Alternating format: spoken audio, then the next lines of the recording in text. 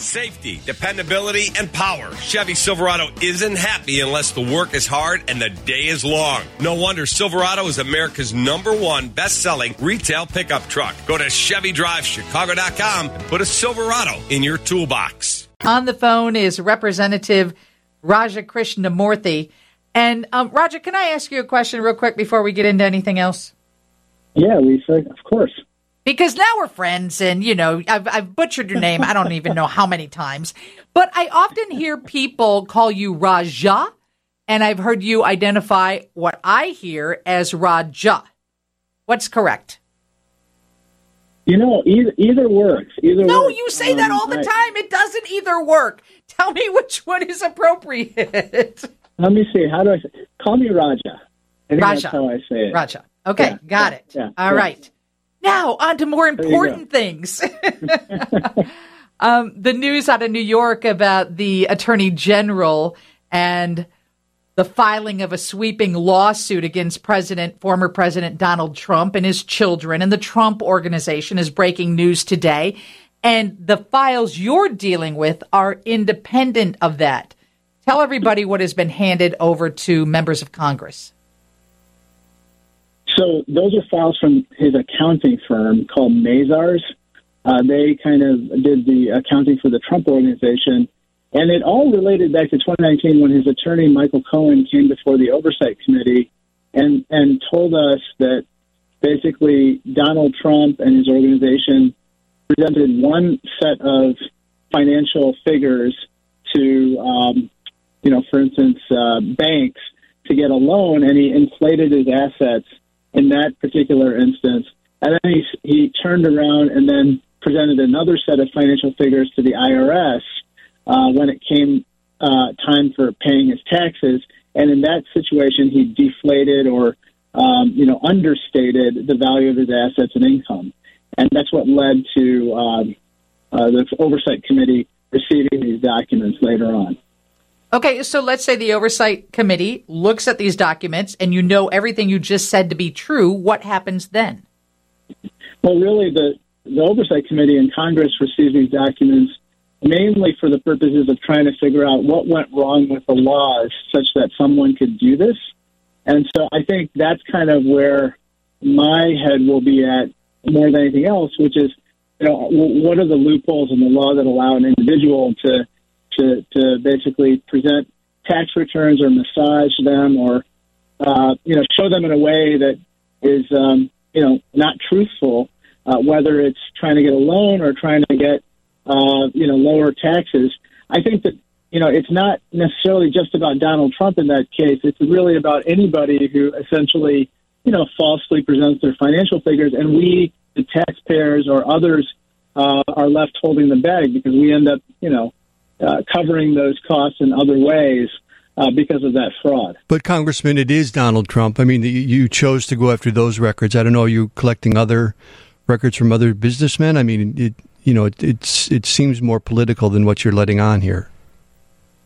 Well, I think that, obviously, in this particular situation, we had someone who actually came before, Congress and, swore an oath when he made these statements. So we're able to, in that situation, follow up on a very specific instance. The fact that it is Donald Trump, I guess, maybe shouldn't surprise us, given his other, his track record with regard to other improprieties. But that's certainly the situation. So we all find it intriguing because we feel that, every day the former president is in the news, but it doesn't appear as if anything is really going to result in charges, a conviction, more than a slap on the wrist. So I do find it interesting. I guess what I'm saying, Raja, and by the way, this is Representative Raja Krishnamoorthi, U.S. Representative from Illinois' 8th Congressional District. Just wanted to reintroduce you. With what happens in New York, will that actually pique the interest of congressional members as well? Will all of these merge together? I don't think they will, in the sense that I think that they're all kind of they're all separate issues. I think that they might bear on different pieces of the law, and to that extent, I think people will be interested. But, I mean, now you have like 6 or 7 different investigations, at least 3 criminal investigations, one in Mar-a-Lago with regard to the misappropriation of classified documents, the one, obviously, with regard to January 6th that the Department of Justice is involved in, and then perhaps more charges in New York and Georgia. But I think that they are distinct inquiries. I don't know if they'll result in further congressional action.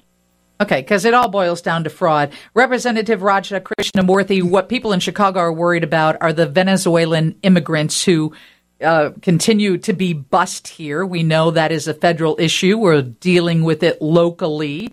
What is going to happen that is going to prevent the movement of these people across the border and then subsequently put on buses and shipped to sanctuary cities like Chicago?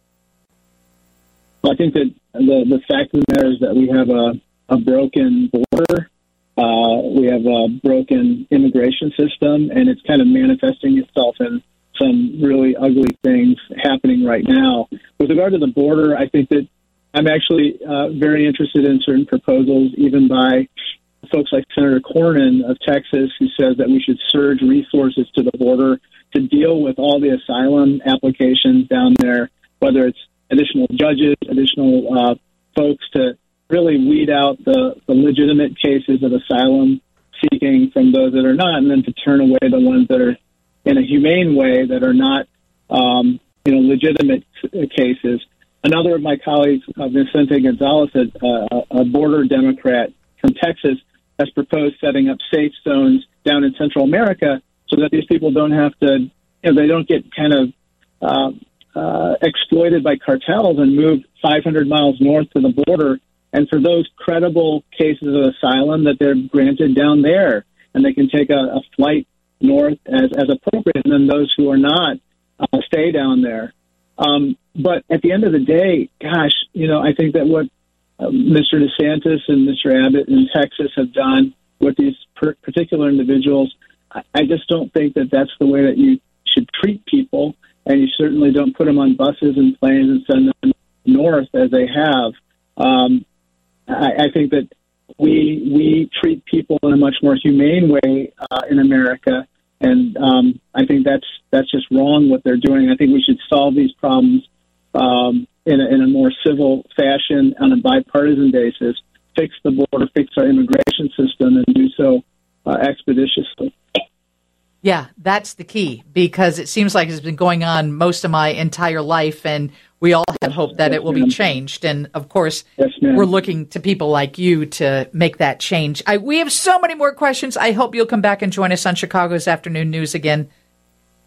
Yes, ma'am. Absolutely. Thank you, everybody. Representative Raja Krishnamoorthi from Illinois' 8th District. Steve has your 3 o'clock news coming up next from the Northwestern Medicine Newsroom. And then we're going to talk to one of our News Nation correspondents who was outside the UN this morning. He's got a few things to share with us. Hey, stick around. News is next. W